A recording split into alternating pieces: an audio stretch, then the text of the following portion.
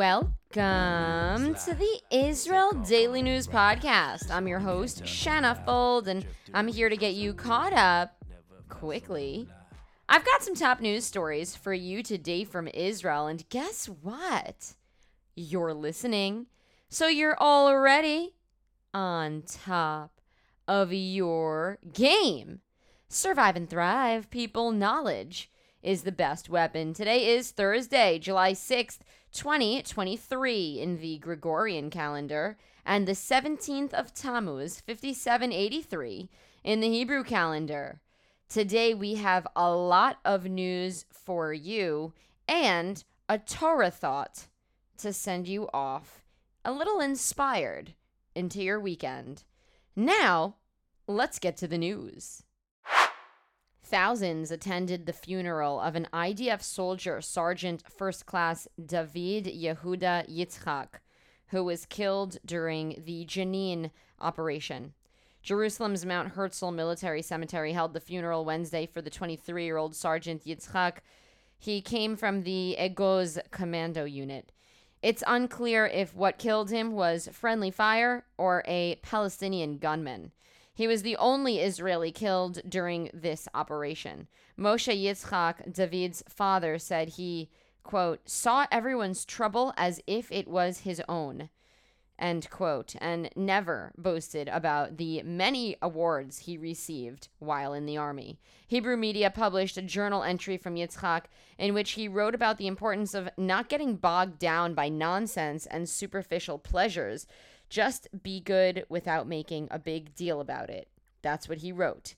The IDF is investigating how exactly he was killed. The operation targeted the local wing of the Palestinian Islamic Jihad and other armed groups in the city. 13 Palestinians have been killed and more than 100 others were wounded, including 20 who are in serious condition. This happened during Israeli airstrikes and clashes.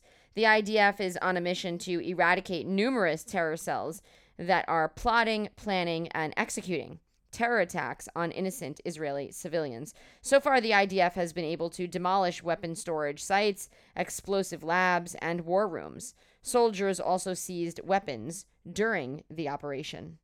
Thousands of Jenin citizens have fled their homes during this operation. IDF soldiers forced one citizen and his family out of his home and placed snipers on top of it.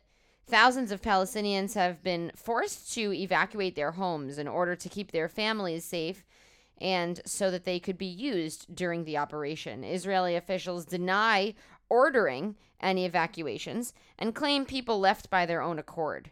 After soldiers bombed a section of the refugee camp, a resident told Ynet News his neighborhood was bombed and that all the residents left for fear of running out of food to feed their kids.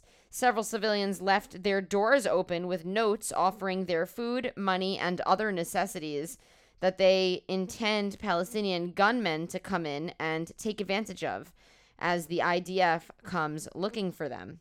News organizations are posting photos of trap doors and entrances to tunnels from mosques in the city of Jenin. The escape passages are meant to help the terrorists move around without being seen. Early Wednesday morning, terrorists from the Gaza Strip launched 5 rockets towards southern Israel. The rockets triggered alarms in Sderot and nearby towns, but the Iron Dome air defense system intercepted the rockets. No injuries were reported. A home in Sderot was damaged, however. The rocket attack marks the first such incident since May 14th of this year. The IDF is expected to respond to the rocket attack. 2 rockets were fired from southern Lebanon into Israel Thursday, so that's today, leading to return strikes from the Israeli military. The Israeli army did not report any incidents within Israeli territory, but an explosion was confirmed just beyond the border fence, and shrapnel was found on the Israeli side of the border. Lebanon State News reported more than 15 Israeli projectiles landed on the outskirts of the Kfar Shuba and Halta villages. The IDF determined that the rockets were, in fact, intentionally fired into Israeli territory and were able to also identify the origin of the attack.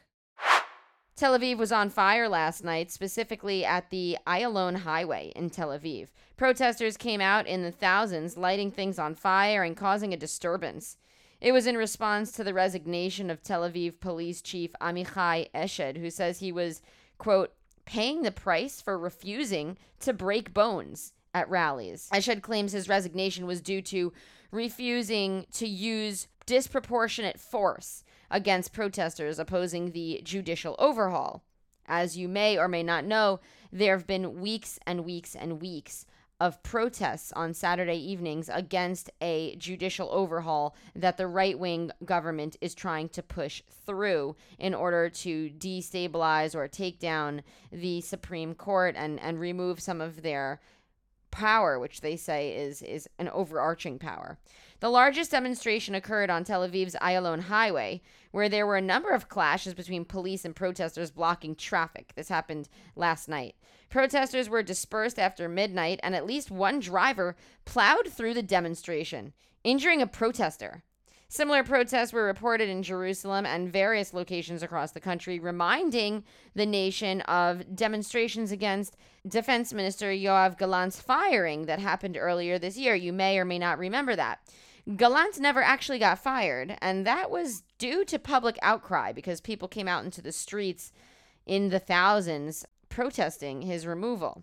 District Police Commander Amichai Eshed did not show up for the ceremony, where he was supposed to be transferred to a low-ranking position or lower-ranking position than the one he had before. Eshed claims the move is politically motivated and aimed at removing him from the force. He cited personal reasons for his absence from this ceremony.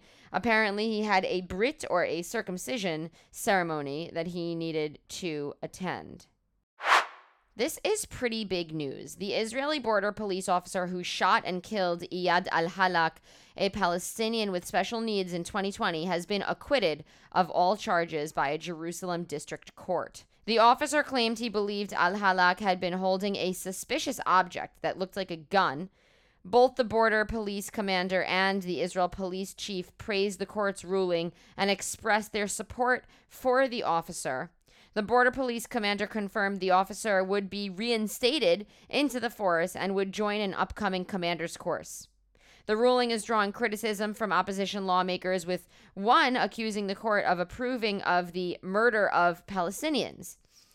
Now, let's just say this was a sad story of a man with special needs, a Palestinian man with special needs, who was acting strangely in the eyes of officers. Officers believed he was doing so because he was hiding a weapon. And also, the young man did not answer the calls from officers when they were yelling out to him, which also drew their suspicion. They didn't realize that he wasn't answering because he was special needs. They shot him to death on his way to school, only to later uncover that he had actually been in a state of confusion and distress during the entire incident. An unidentified shooter killed 2 Arab men in northern Israel late Tuesday night. The shooter killed 24-year-old Amin Asla in the northern town of Araba. Hours later, he killed another victim in the Druze town of Yarka.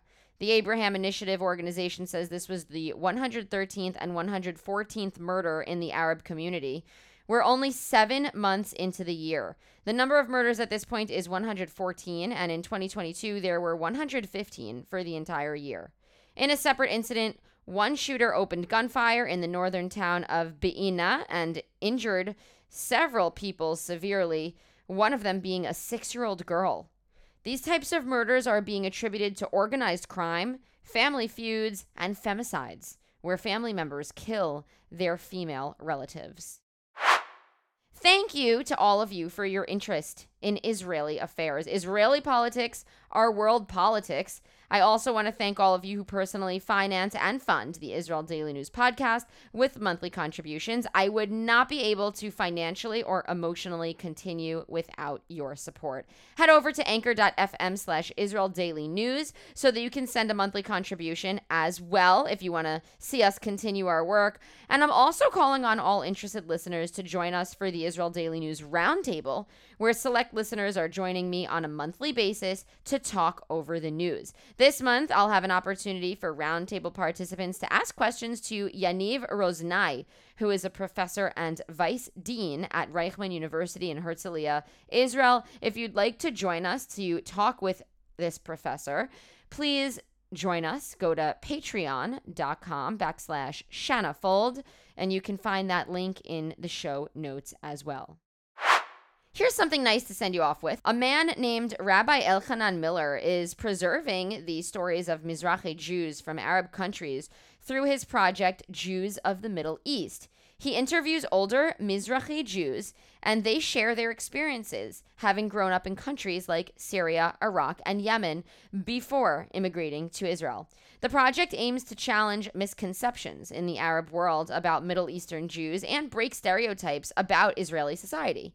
Miller's videos are gaining popularity, especially in Syria, Iraq, and Saudi Arabia.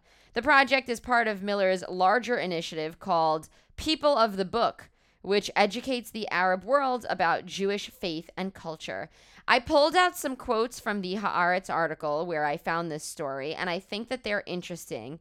And he says this: there's this idea that Jews and Muslims lived together peacefully in the Middle East, and that somehow Zionism destroyed the idyllic situation. One of the goals of this project is to explain that the situation was often more difficult and more intricate. There's a very common perception in the Arab world that Israel is this colonial outpost in the Middle East, and that Middle Eastern Jews were tricked into coming to Israel. Here's another one. There are many positive and inspiring stories, but there are also stories about Jews who were persecuted and stripped of their citizenship in these countries. On my Facebook page, I'm getting the biggest number of hits from viewers in Syria and Iraq. And what's interesting is that the videos of Syrian Jews are getting watched primarily in Syria, and the videos of Iraqi Jews are getting primarily watched in Iraq.